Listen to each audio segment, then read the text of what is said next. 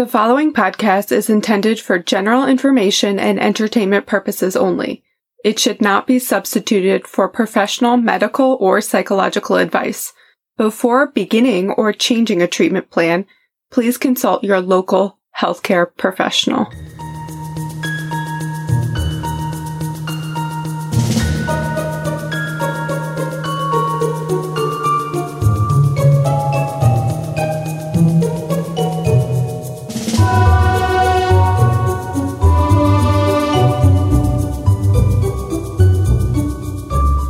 Welcome back to another episode of Biopsychosocial. I am Jordan, the world's okayest nurse. And I'm Kayla. Me. I couldn't think of anything funny. I wanted to say something funny and witty. You are funny and witty and clever.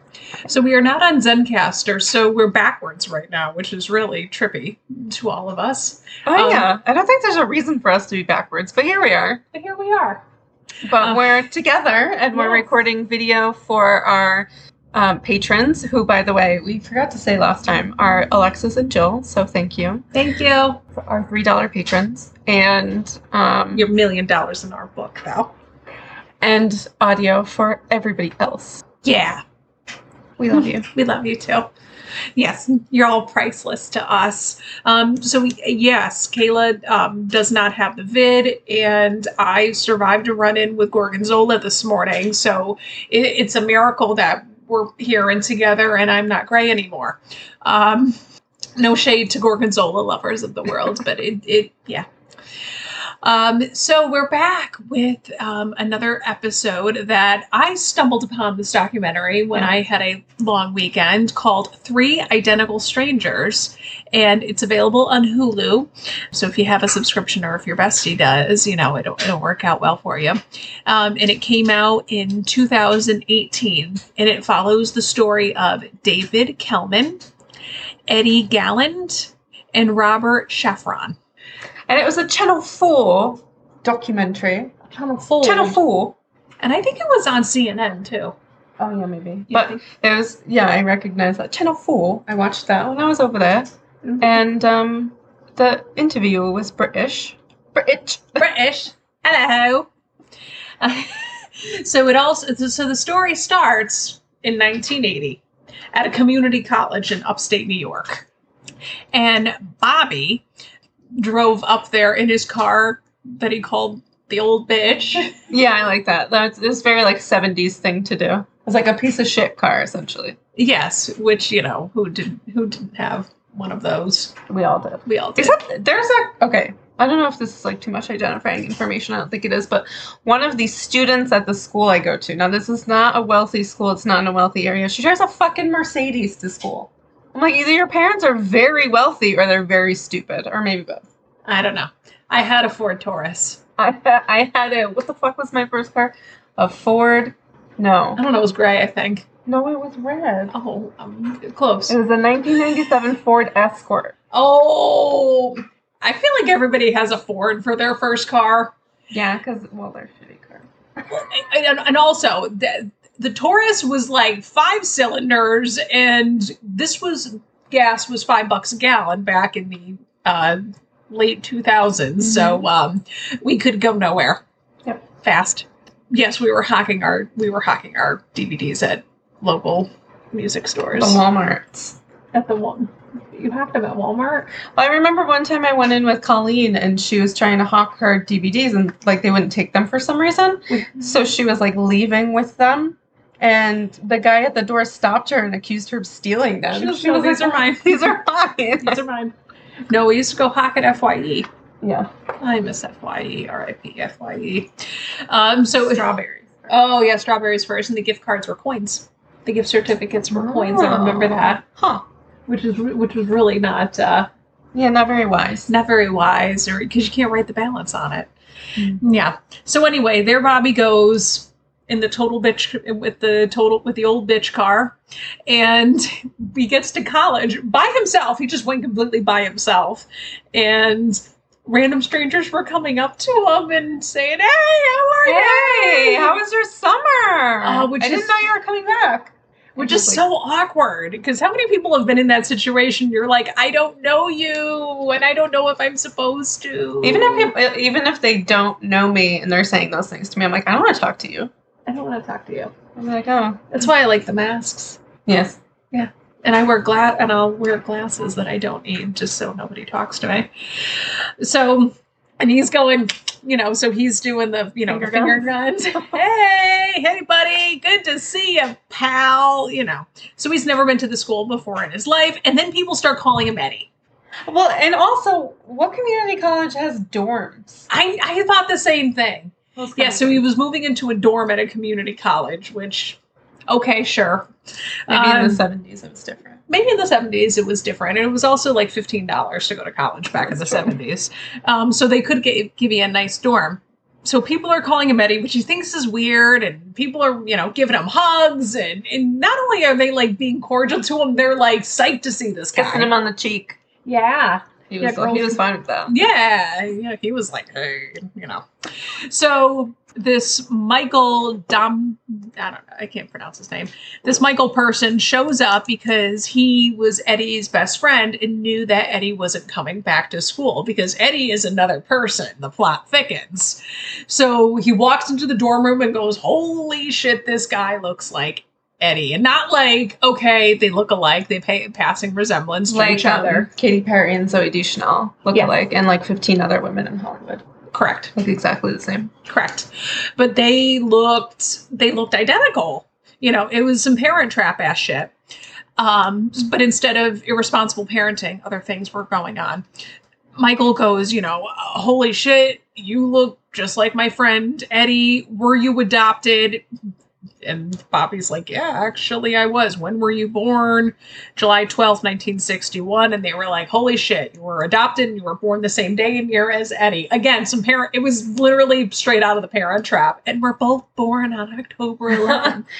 And then Bobby, right? This is Bobby. Bobby's like, they go to the payphone first. Yeah, they get into the They jam themselves into the payphone, which, have you ever had that experience? Because I haven't. I've used a payphone before, but I've never, used a payphone booth, I think. I have used a payphone booth, and I think we went to Disney World when I was a kid, and my relatives wanted a picture of all my cousins and I in a payphone booth. I went in a phone booth in London, because you have to. Yeah, it was in fake London. It was in fake England at Epcot. But yeah, so we took a picture all in the phone booth. But I have used a phone booth. I know, I hate it when people are like, you're too young to remember payphones. I was like, how old do you think I am? I know. My dad, who had a multi-state commute, had a calling card, and he knew where all the payphones were from state to state. So he would get his beeper, we would get paged, and he would have to get off the highway and go find a payphone. And now you don't see them anywhere, and they're usually used as restrooms. If they're there at all. But I remember we had one at our high school, and I used to call my mom. When it was time to pick me up after school before I had a cell phone. Yeah, that's true. Because we did not. Yeah, because I think we were the last. I think our age group was the last group of people to not have a cell phone at a young age. I think I was in high school when I got one myself. 16, yeah. Yeah. I was a grandmother. You were 16. I was a grandmother. So they go in the telephone booth, and Bobby calls. Well, they call Eddie. And can you imagine answering the phone and it's your voice? No. Well, I can't. I talk to my mom all the time. We sound alike, but have it unexpectedly be your voice. So they find out that they were both adopted out of the Louise Wise Adoption Agency, and then they were both adopted. And holy shit, they're identical. So they drive like hell to Eddie's house. I find that so funny. Bobby had just met this guy who was like, you look exactly like my best friend. Do you want to drive to go see him? And he was like, sure. Yep. Imagine having that sort of confidence. I would be like, no, you are going to kill me. Nope, you are low-key going to kill me. Exactly. Yes. Oh, to be a man in this world. So Bobby and Eddie met, and they're identical. And they did some weird twin shtick where they were doing that mirror thing where one of them holds up a hand and moves it and the other one does the same thing. Which is also the friend was like, oh, it was incredible. I was like, it just sounds like they were being stupid. what do you do that was also a theater exercise that I'm sure Yes, you and I have done together. What do you do though when you're looking at, and I think I would do the same thing. It's like how like you would poke them or like. It's like how I just look at that person and be like, okay. I am good looking. Yeah. I would make some stupid joke like that. Yeah. Boy, I'm pretty. Like, yeah. But I guess like I think you would do something like that where you're like, it's like looking in a mirror. Yeah. And like I said, if you watch the documentary or find pictures, they look identical. They do look look identical. So, the local Tribune or local paper gets a hold of the story. Oh my goodness. I think it's the New York Post. It was New York Post, that's right. Which is why it was just like the one that we watched last time where it was like the Daily News? Is that what it is in England? Now it's the New York Post, not reputable sources for news. Correct. Fun to read. Yes, fun to read, but that's about it. Yeah, I can't remember the name either. And then the plot thickens. This lovely person named David Kelman was reading the paper, and he went, "Holy shit!" I like that they started it with I don't know where in New York City that they're from, but David lives in New York City, and so I just put that Ellen from Queens looks at the picture and is like, "That's my friend David."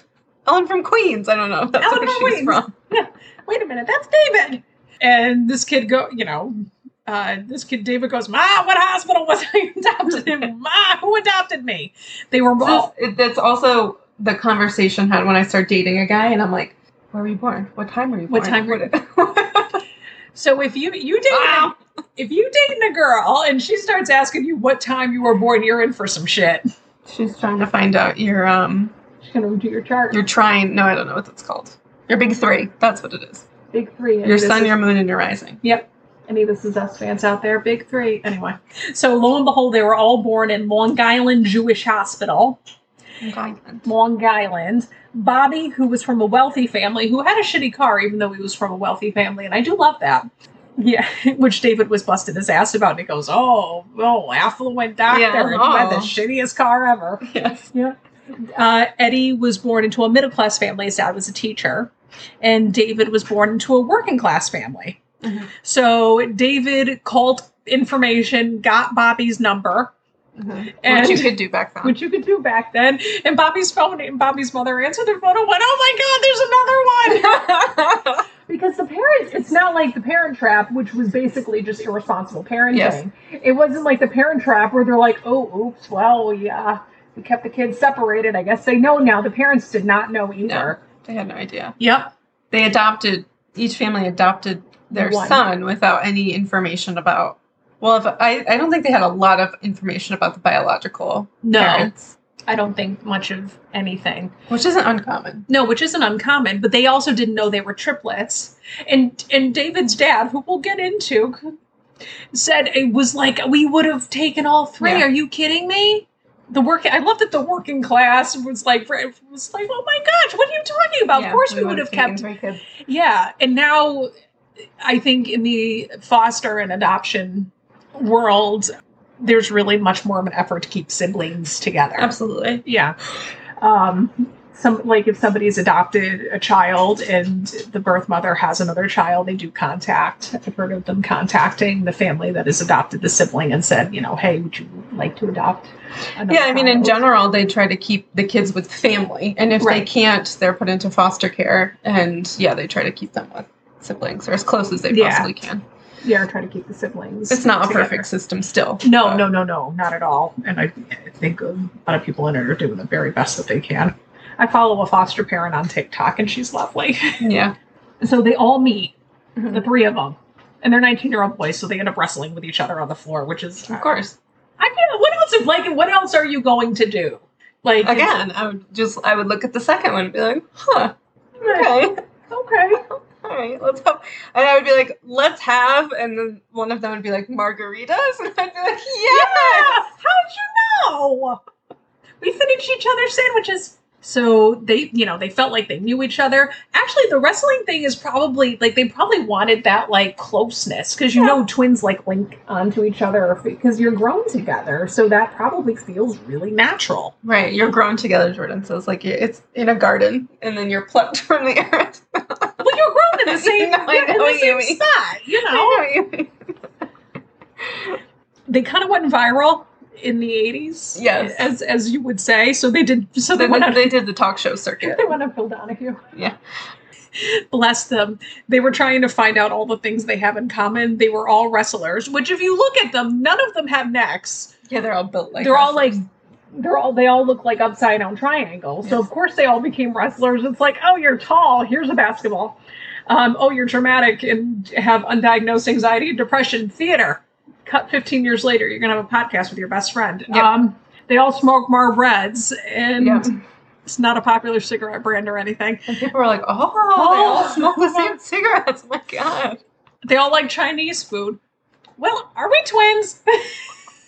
How many of you listening are twins just based on, well, I don't smoke, so. I don't smoke either. Occasionally. But just because you like Chinese food. And they like older women.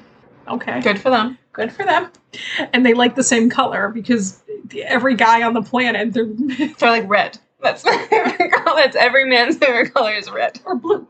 Or blue or green. Red, blue, or green. These That's are your That's my choices. only choice. So they had a 33% chance of liking all the same colors. So there they were. And they all had an adopted older sister, which They were the same age. Yeah, 21. 21. Yeah, so 2 years older. And it's like, it's interesting because you're like, okay, so they were all born in this, obviously they're all the same age. They lived in the same area of the world, even though they came from different socioeconomic standings. They're going to have the same interests. Yeah. Like the same, it's like the same movies or. Because they were placed in families like in different areas of New York State. Yeah. So they were in the same. But one was in the geographic city. area. I think. I don't remember. Schenectady or Schenectady. Yeah, I think you're right. Because I was going to say that. I don't know where the other one was from, though. I can't. Like the Burbs, I think. Or did he say on Long Island, maybe? I think they might have. Long Island, yeah. They were all in like the outer borough. There's a bridge and a tunnel around where everybody lived. Yep. And they connected instantly and said that they, had a bond instantly, which makes sense. Yeah. David's father. I just wrote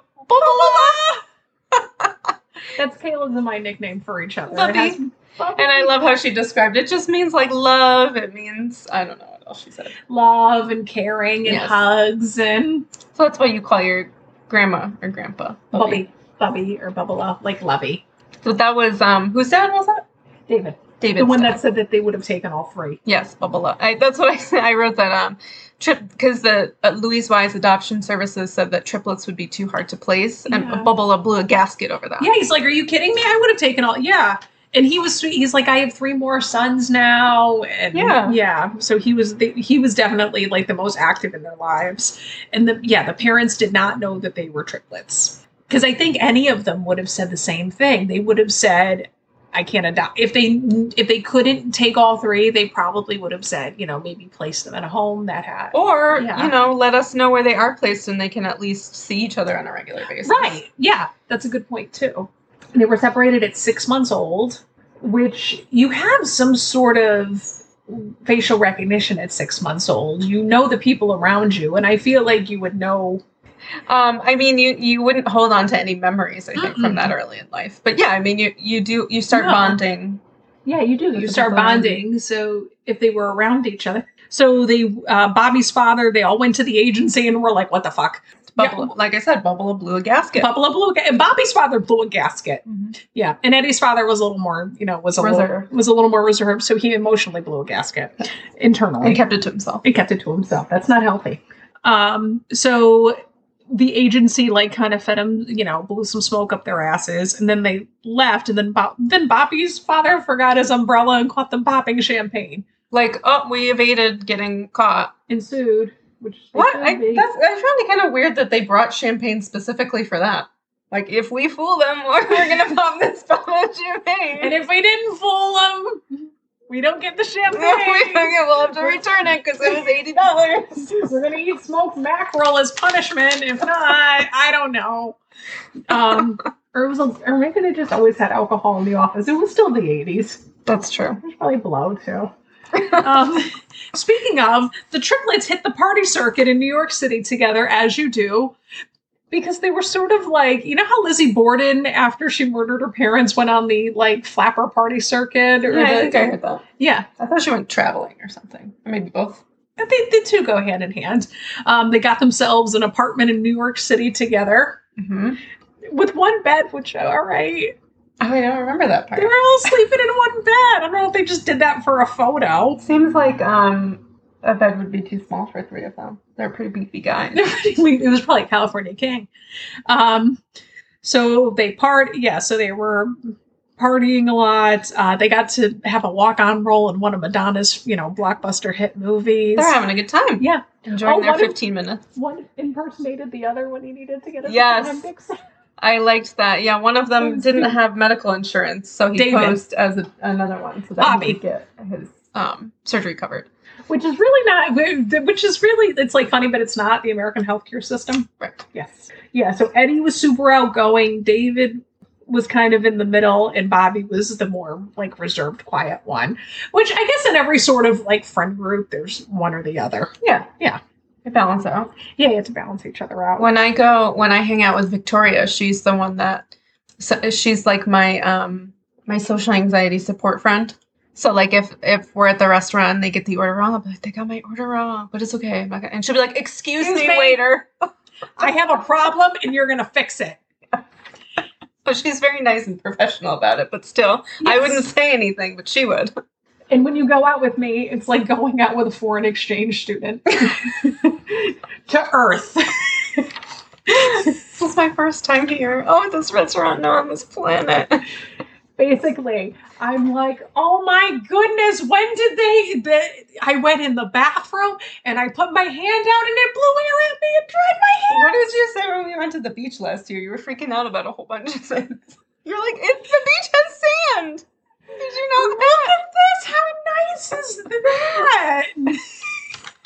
It's like half like middle-aged woman that reads all the billboards, and the other half, I'm not from this planet. I'm not from around here. No, what was I freaking? Oh gosh, like the list is too long of like the things I was freaking out about. Oh, I think the little hand soaps in the bathroom really got me.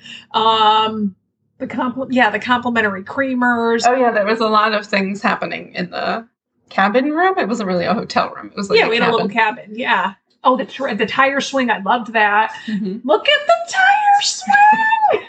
You went on it. I think I didn't, right? Oh, I went on it like 10 times. Are you kidding me? The kids had to wait. Anyway, they of course met their birth mother at a bar. As you do. I feel like that's a good spot. That's where I meet my birth mother sometimes. I met right before the shutdown I met my mother at a bar at like a random Wednesday. She was having lunch at a like an early dinner. I had just gotten out of work, and she's like, "Do you want to?" She goes, "I'm at such and such." It was a pub, it wasn't like a seedy place. She goes, "Do you want to meet me for a drink?" And I said, "Yeah, sure." So I swung by and had a drink with her and went home. And that was like the last time I would have seen her for like months because it was like this time last year. It was right before the shutdown. Right. So sometimes it's good to meet your birth mother at a bar. So I guess she was, I know she was a teen mom, prom night baby, and holy shit, triplets. And she had a substance abuse problem. Mm-hmm. So she was keeping up with us, and we were like 20 years old, which you should never drink like a 20-year-old boy or girl. So some ETOH, I'm sure there's a lot of trauma involved when you have to place for adoption and triplets and you don't know what happened to them. It's, I'm sure, very, very, very traumatic. Again, still an imperfect system, but I think it is at least talked about a little bit more now. Yeah. Yeah. So then it was just like, you're pregnant, you're not pregnant, don't say anything. Right. Move on with your life. Don't make other people uncomfortable. No, make people uncomfortable, please. So they kind of just met her once and that was it. They didn't sustain a relationship with her because they have support. They had supportive, good families, and they have each other now. So they opened up a restaurant called Triplets, as you do. Yes. I think I said the same thing. Oh, I said they opened a restaurant called Triplets. Of course. Of course. You've got to. Didn't they? They talked a little bit about the individuals that came to do interviews and stuff with them when they were growing up. Oh, yeah. Right. This is where they kind of started talking about this. I don't know. I might have skipped some. Did I? Yeah. Well, they brought up briefly, there was another set of twins that found each other too. Yes. Two women. So they, and it was the same thing, same mannerisms, same. I mean, they're identical. They're identical. They do look exactly alike. They do look exactly alike, so that means the egg split. They didn't mention if. Oh, we'll get into that. We haven't talked about that yet. Never mind. Okay. So that's when we start to kind of find out what happened. So they found an article about a secret study on separated identical babies in New York City, headed by Peter Neubauer. The name sounded familiar, but it did sound familiar to me too. I don't think I have heard of his work, I guess. No, that's probably a good thing. He was the director of the Freud Archives. Oh, that was my terrible attempt at an Austrian accent. Freud. Yeah, and he was very Freud-esque. I wrote that in there too. Well, he was Austrian too. Oh, yes. He was an Austrian refugee from the Holocaust. So we did experiments on people afterward? I don't like it. Who I did like was Natasha. Which one was Natasha? The research assistant? Oh my god, I loved her. I loved her. Yeah, so Dr. Peter Neubauer is dead, as are all of the other individuals involved here in this. Did we call it an experiment yet? Research experiment, yeah. It's an experiment. Yeah. So all of the individuals that wrote up the experiment and got funding and stuff like that for it and performed, the experiments are dead. So we can't get any answers from them. So they talk to the research assistants, and research assistants in this sort of research are the people who gather data, type up the data, maybe do calculations. Get the coffee. Yeah, they don't really. Yeah, they're like the teaching assistants. Yeah, basically. And that could be what you do the as students. Yeah, that is what you do. Yeah. Or your doctorate. Yeah. But Natasha's had herself a life. Yeah, she was like, here's a picture of me and Michelle Obama. She's very tall. And I met Barack Obama. He kissed me on this cheek. Yes. She never washed that cheek again. That would be my opener if I met people. And here's so-and-so with my book, which I love the flex. Yes. Yes. I loved her house, the way it was decorated. It was very colorful and artsy and stuff like that. Me too. But she she said that Dr. Neubauer was sexy. Yeah, I was like, she has questionable taste. She does have questionable taste. A lot of beautiful women do. But she's, The study that they created was never published. Correct. And it also, they don't have any data on the sample size, but it sounded like, I didn't catch the name of the guy who did research on twins, not this kind of research, but was trying to follow up on it. He Dr. Perlman? No, that was another research assistant. He said, to my knowledge, it was a small sample size, maybe 8 pairs of twins. Yeah, because you're not in the time that they were collecting the data. What are the odds in that area of the world at that adoption agency that was identical? So it wasn't huge, but it was still too freaking many. They shouldn't have done this. So the purpose of the study was to investigate nature versus nurture. Mm-hmm. Which we discussed this on our last episode, which is why when I was watching it, it kind of hit up. It was like Pavlov. It rang a bell for you. Yeah. And I said, we were just talking about this. This would be a good one. And their extended families were devastated too. They were like, why are you? One of Bobby's aunt said, when you play with humans, you're doing something wrong. Right, and she's a survivor of the Holocaust as well. Yes, which Holocaust experiments were done on humans and also in specifically twins as well, too. So, I wanted to talk a little bit about unethical psychological and medical studies and the creation of IRBs. Mm-hmm. So, and I want to talk about informed consent. Yeah, I mean, that all rolls into the same. So, way back in this point in time and somebody mentioned it in the documentary, psychology was just becoming this big new and exciting thing. Mm-hmm. So rather than throwing people in a prison or an insane asylum when they were mentally ill, people were actually treating them and learning how to treat them and learning a lot of things about, what's that face you're making? Oh, what do you mean? That people with mental illness are people too? Yeah. Oh my goodness. What a concept. And this is when the first medications were developed and things like that. So a lot of, however, unethical experiments occurred in this time period, probably up until, I don't know if it's maybe the 80s. I was going to say the 80s. One of them, many of you may be familiar with, the Stanley Milgram experiment, where the experiment needs to continue. he had this test subjects were individuals that were asked to give an electric shock to someone who was asked to repeat a sequence of words that they were given. Mm-hmm. So as soon as they got the sequence wrong, they were to be shocked. And every time they were shocked, the shock would go higher and higher and higher. Now, of course, there was no shock. No. But the individual would start saying things like, please, I have a heart condition. They would scream. They would say, I'm not doing well. Yep. And some people would stand up against the researcher and say, like, I'm not continuing this. You can go fuck yourself. And other people would say, we have to finish this. And part of it was they wanted to know what made people compliant, like during the Holocaust, like what made people say, witness these atrocities and say, well, I have to do this, or maybe I want to do this, but not ethical because there was no, like you said, informed consent. So nobody who was sitting down knew that the person behind the screen was an actor, and that's very disturbing. Yeah, it caused psychological distress because you thought you were actually hurting somebody, even though that you were not. There's also the Stanford Prison Experiment, where this group of people was divided up into prison guards and inmates. And they weren't. This wasn't a real prison, but they kind of played it out and as if it were real.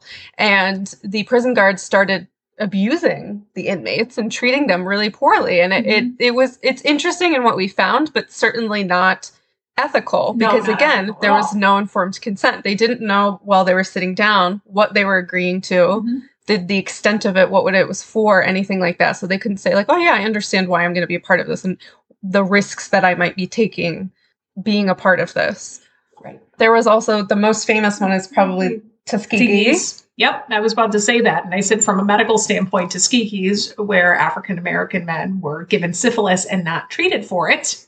They were also, I don't think they were told exactly what syphilis was. So they ended up passing it on to their partners and sometimes their children. Yep. And syphilis is usually a sexually transmitted infection. And it is indeed very treatable with antibiotics. However, if it's left untreated, it can be fatal, have neurological consequences, be a really bad thing. And the ripple effect of the Tuskegee's experiments is African-American community not trusting the healthcare system, which who wouldn't? Right. As far as ethics in research and experiments, you cannot knowingly do harm to somebody. Yeah. You can't withhold treatment. And what I do for work, there's a lot of research involved, and people say, are you not going to treat my illness? You can't do that. You can give treatment versus another treatment.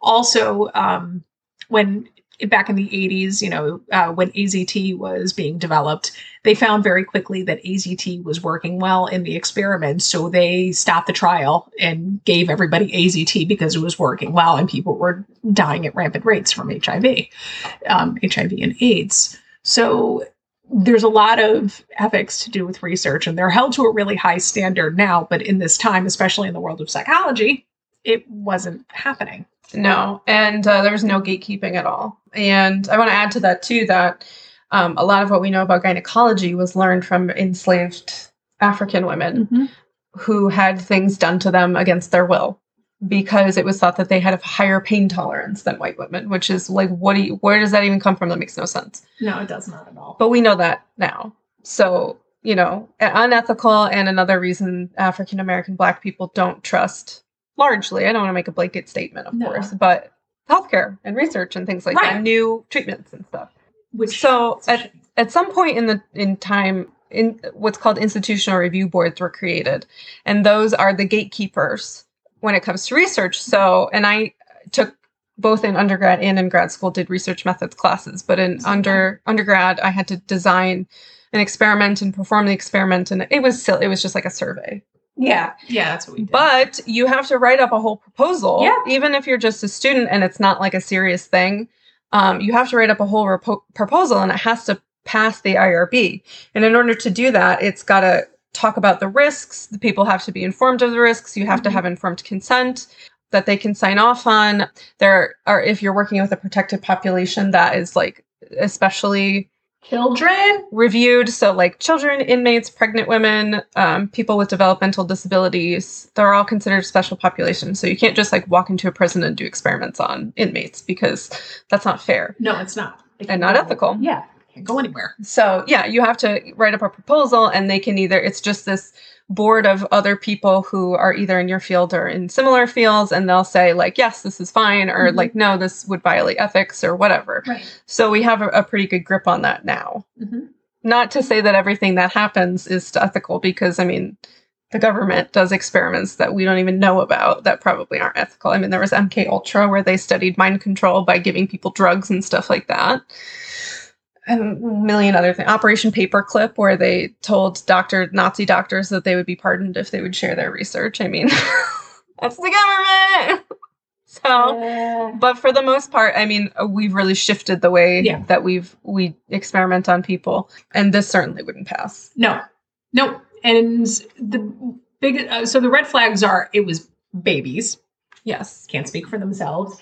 And the purpose of the study was not disclosed. Right, there was no That informed really- consent. And the only time that you can not give informed consent up front is when it would impact the data. And you have to give that information before the subject leaves. Mhm. So if I had to pull a fast one on you as part of the experiment, Yeah. as I have to debrief you after and be like, okay, this is just an experiment. It's this such and such is what we're studying, blah, blah, blah. And you have to be like, oh, okay, that's fine. Which did not happen. No, did not happen. So they didn't find out till 20-something years later that they were even part of an experiment. Yeah. Yes. And not by the people who were doing the research, because they were dead. They were dead. No, they had to figure it out for themselves, and all the records were sealed. Yes. They All were- labs are sealed. They're sealed at Yale University. I was like, are we going to do a B&E to get this research for these people? No, it's released. They released I it know, at the I end. saw Yeah. that. Yeah. Well, the basement at Yale has heads in a jar and stuff, or brains in a jar, or something crazy like that. They also have the Vonyuk manuscript yeah, at the Peabody Museum. Peabody. The Vonyuk manuscript is like a mysterious book that they think could be alien language because it's all plants that we've never seen in a language that doesn't exist. And it's like, I think someone was just high and they made this. What if we take me there and I can read it? That's the planet I'm from. That's the planet. It's that one. I'm like, oh, I dropped my book. It's just a shopping list, I guys. got my field guide. It's just my shopping list, guys. Yes. Go to Statue of Liberty. I really think it was just like someone was on LSD or something and they made it. It very well could have been. So now we're at the part of the story where Bubba dies, Yeah. and everything just goes downhill from there. Bubba was the glue. Bubba was the glue. Bubba always is. The restaurant came unfurled. Bobby was like, I don't want to be in a restaurant. Anybody who's been in a restaurant with owned a restaurant with their family, it's not good. Yeah, It you ain't don't do good. business with your family or your close friends. No. It's like, don't do a podcast with your best friend. She's writing help on the paper. Very funny, very funny. I love prop comedy. Yeah, especially restaurant work is stressful on a good day. Yeah. So anybody who's worked in a restaurant, love you.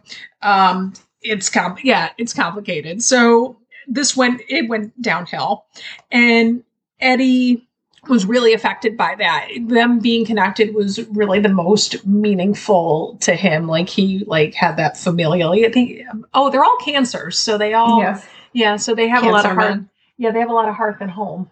Yeah, they're very family oriented. Family oriented. Eddie the most so because Cancer men are kind of trash, but I'll give these guys a pass. my husband's a cancer man. Honey, we love you. Well, the cancer men I've dated have been especially trash. So we'll give the other ones a pass. Yes, my cancer husband's a good cancer husband.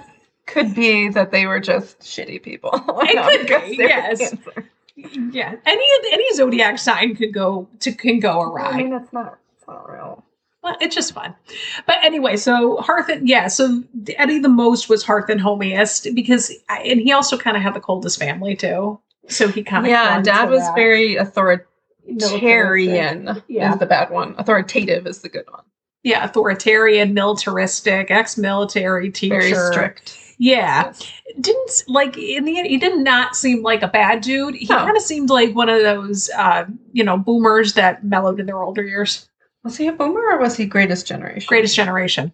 They were boomers. I keep forgetting that this was 30 years ago. The triplets were boomers. Yeah, so he's like that Greatest Generation who were very, very stoic. Yeah, and this is interesting. When men like kind of hit a certain age, I just know this from my patient population, way more emotional and emotive and sensitive. Well, because you're kind of a normal part of development. Actually. Yeah, you're looking back at instead of, so he was very gentle. He was very soft-spoken.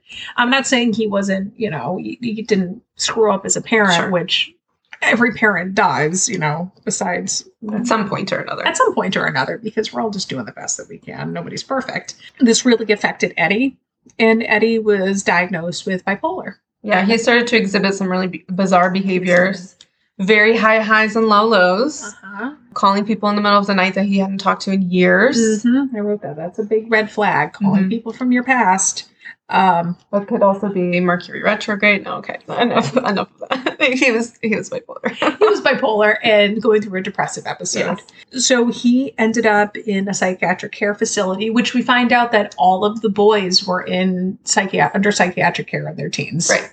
Which is, as we have gone over, when a lot of mental illnesses come out in your teens. Yeah, especially your late teens, early 20s. First depressive episode, first manic episode, a lot of schizophrenia starts to pop up earlier for men than women, but still around that period of time. Personality disorders in your early 20s, late teens, early 20s. So they all have, and birth mom, ETOHer, which is higher amongst people with mental illness, because it's a maladaptive coping mechanism.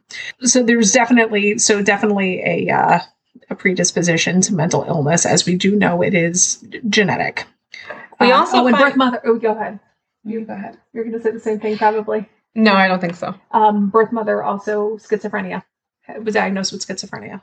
Oh, because I thought, their mother had schizophrenia, and Elise and her twin, who are the other two women who discovered that they were twins later in life because of the experiment, they both found out that their mother suffered with depression. I thought she had schizophrenia because they said that she was very, they did, because they said she was very intelligent. However, she went to like this prestigious university, but had to drop out because she was starting to have these episodes and she was diagnosed with schizophrenia. Yeah, that's usually, and that's genetic. Yep. So it would have been good for them to know that. You think? Yeah. Yeah. I don't like that for us. So Eddie was hospitalized for 3 weeks and then was brought home. And unfortunately, when Eddie was discharged home, he completed suicide. He took his life. Yeah. And everybody was devastated. Bobby verbalized some survivor's guilt. Yeah, why Eddie and not me? Yep. Which, why any of you? Right, why anybody? No, why anybody? And his Eddie's father was devastated, just sobbed. He said him and his wife just stood there and sobbed. Yeah, they had some discussion about the way that Elliot, I think his name was, Eddie's dad, raised him and how stoic and strict he was. And so Eddie didn't really have a great relationship with him and didn't tell him a lot of things. Even Elliot himself was like, we didn't talk about things like that in this family. We just carried on. Yeah. Not healthy, by the way. No, it's not. Common, not healthy. But, and he said that, he had told his wife, Eddie is dead. Yep. Eddie died by suicide. Yep. Took his own life. And they cried for a while, and he said, and that was it. But as he's being interviewed, you can tell he's been holding on to this for a very long time, because he says, is there something I didn't teach him about life? Is there something I should have told him? And he's crying, he's tearing up as he's talking about it. In the wall, that showed the house, and there's just picture upon picture upon picture of him. Yeah. And it's Glennon Doyle, who is, the prophet of our time, has this quote, said, I've never met a parent that didn't love their child. Yeah. But there's barriers to that love. Yeah. That love doesn't always flow freely, and we don't get loved the way that we need to get loved by our parents sometimes, or people in our lives. So definitely, yes, parents loved him. Absolutely. But for one reason or another, that love was impeded and it didn't get to any of the way that it needed to, which is really unfortunate. And also, do we think the stress and the trauma of finding out that you're a triplet, 20 years into Absolutely. your life contributed to mean, a there's- depressive episode? Genetics there, and there's Yeah. that stress for sure. Yeah, the trauma of it all.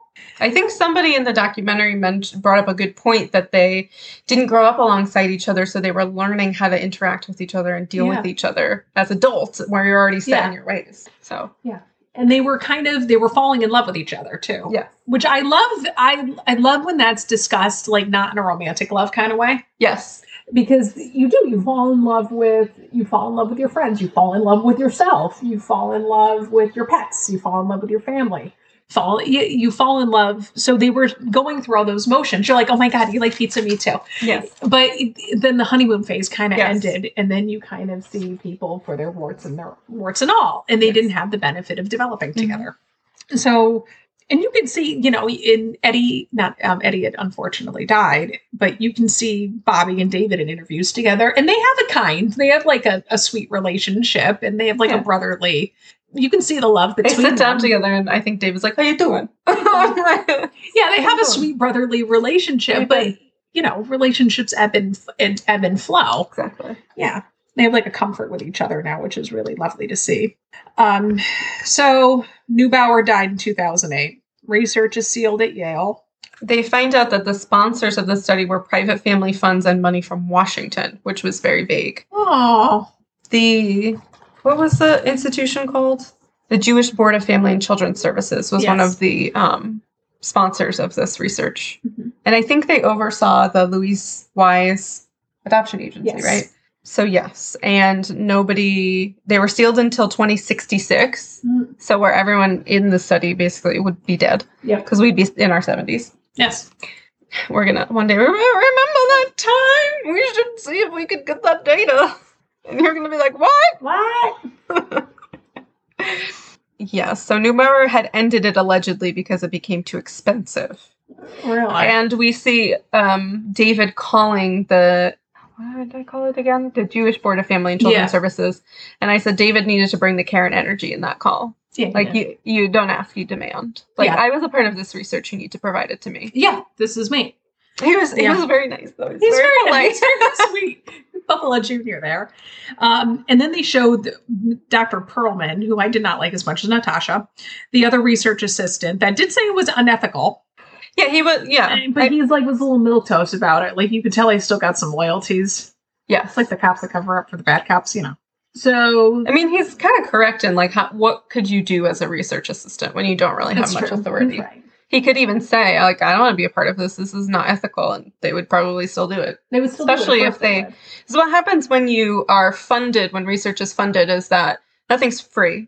So, your university or this private fund will give you the money to do it, but in return, they want data. Right. So if they're giving you the money and they don't get their data, then they're going to want their money back. Yeah. And he was only in the study for 10 months. He was only working as a research assistant for 10 months. And he said it was a huge loss that the study wasn't published, which I disagree. Mm. I gotta say, and of course, David and Bobby saw that footage and they found it very upsetting, as I think they would. Yeah. The experiment wasn't a good idea. Well, it wasn't a good idea because it was grossly unethical. It was also shitty. Yeah. I mean, you can't really generalize the data that you find from 8 pairs of twins. That's 16 people. It's 16 people, and also the whole nature versus nurture debate, which is flawed. You're only taking out you're only changing one factor of nurture.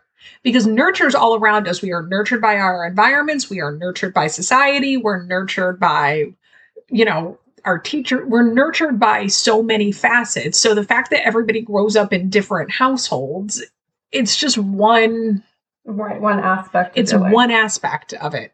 And they grew up in the same culture. They grew up in Jewish families. Yeah, they grew of the same religion in Jewish families In New York. in the same area of the world.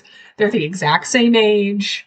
They lived through the exact same world I think events. that because we can't see the research, we don't know what the hypothesis was, so we Mhm. don't really know why they did this to begin Right. with.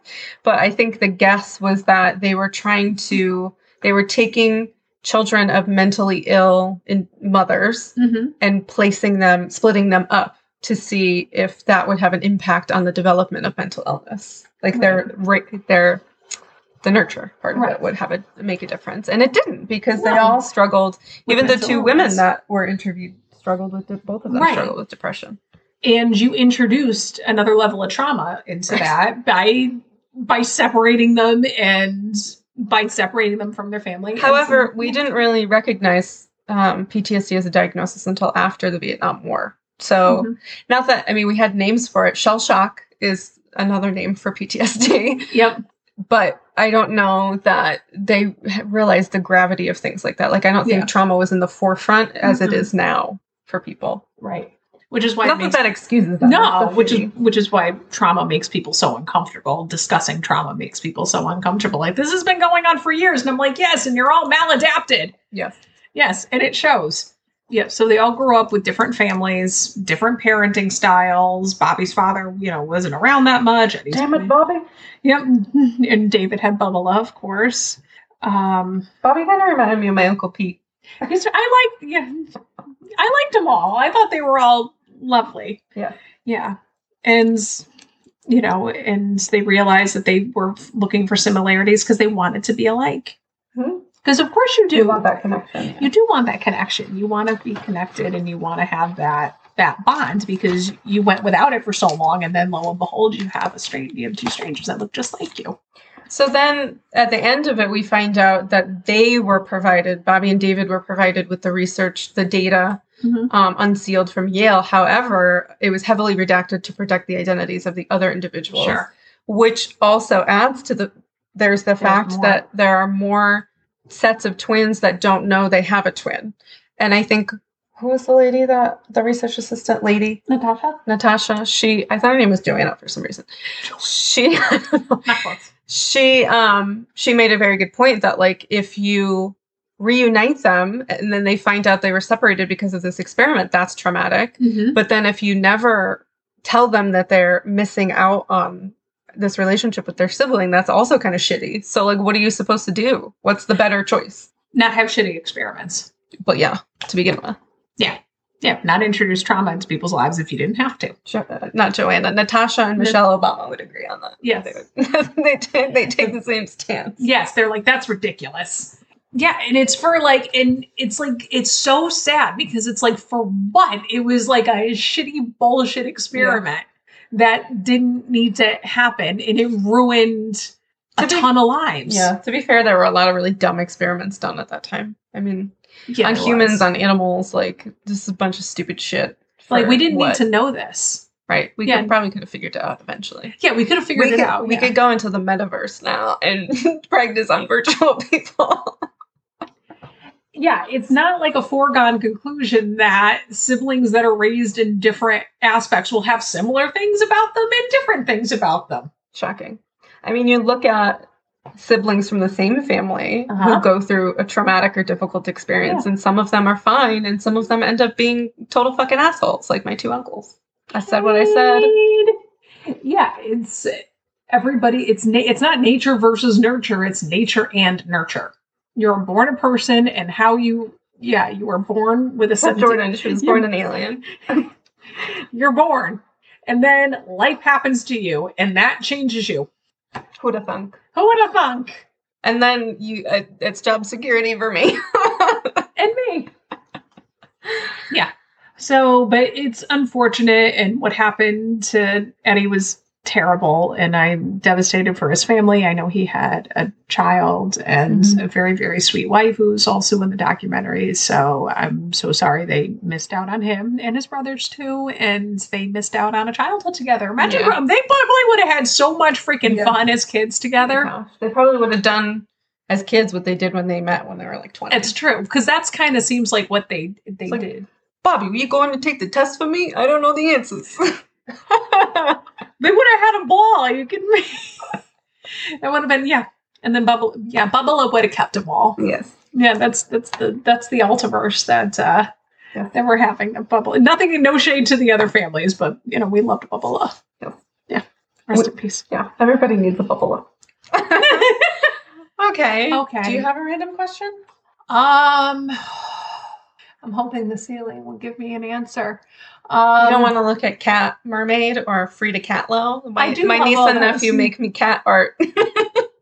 Our niece draws us stuff and it all ends up on the fridge. I, as a rule, don't throw out things that kids give you. Mm. What was your favorite Disney movie when you were little? Well, for a long time, it was The Lion King because I was an animal kid. Yeah. The most depressing, sad. Hamlet. yeah. Hamlet. No, and I really like Nala. She was my fave. Of course. What was yours? I loved Aladdin. I used to My move. sister had a crush on Aladdin. I moved the bat. Steve from Full House Oh, voiced him. I mean, that's fair, I guess. Yes. So I used to move. I had a Jasmine costume. Me that had too. A fake stomach. The biggest stomach. I think mine was like Jasmine pajamas or something, and I wore it as a costume. I had the costume with the jewel and everything. Yeah, and I would move the bath mat onto the carpet. Onto the carpet. And I would try to, I was also Meg one year for Halloween. I'm from Hercules. jealous. Yeah, she was my favorite when that movie. That's probably my favorite Disney movie is Hercules. Hercules. And that's probably what spawned my love of Greek mythology. We learned an inordinate amount that in the public school system. Yes. Which I'm not mad Greek and about. Egyptian. I know. I'm like, why do I need to know this? Can't do my taxes, but And medieval history too. Yeah, really. And I remember we had like medieval day and we had to like cook medieval food and play medieval games. Yeah, 'cause so one of them was like catch the pig bladder, but it was just a full water balloon. Oh, I I don't was like who that. would do that? I don't like that. Cook medieval food because medieval culture was known for their freaking cuisine. Are you Yeah. kidding me? I don't get that. Spices? What are those? I don't get medieval times. The place where you go and you can watch the Oh, horses. I thought you meant like the entire medieval era. You're like, I don't understand why that happened. No, I'm talking the like experience restaurant where Do they have those still? Yeah. I feel like there's not really a audience for it anymore. No, there's not. Yeah. And you eat like chicken with your bare hands, which if I'm gonna do that, I'm gonna do it at home in my pajamas. Like I don't want to be doing Probably that. go there in your pajamas. I don't think anyone would care. You can go anywhere in your pajamas if you try hard enough. I've done the legwork. So, if you find your long lost twin or triplet, like resist the urge to do like this shit, weird shtick. the weird. But if you find your doppelganger, kill them before they kill you. Any curly-haired people out there, you better hide if you see this one coming. Wait, are we doppelganger? Well, people accuse us of looking alike and sounding Do they? alike. Yeah, Sounding alike for sure. we sound like we look. like. We could be cousins. Yeah. We could be related. We don't look like siblings. But my sister and I don't really look like siblings. People say. I think we do. I think you do. Different. You look. I think you guys look alike. I don't. Maybe I'm adopted, and my twin is out there somewhere. Karen, you have some explaining to do. I didn't know. So you can join our Patreon now, and you get to see our faces if you do that for $3 a month, and you get that unedited and early before the podcast episode releases. Clover has some input. She has some things to add. You can find us on Instagram. And Biopsychos. Biopsych Pod. Biopsych Pod. And Biopsych. I'm sorry, your cat. You want to be in the frame, Clove? At Biopsych Pod, and you can find us on Facebook at Biopsychosocial. A podcast. A podcast. But you knew that. You knew that. You knew it was a podcast. You know, leave us Clovers. If you were a Patreon member, you would see Clover right now. My cat. Yeah. But leave us a review if you liked this. If you don't want to, that's fine. That's fine, Clover, not your pot. This isn't a fans You only. can't see it. Fans only. It's only fans. Not from this planet. All right, I have to teach some things to Jordan. We love you. We love you. Bye. Bye.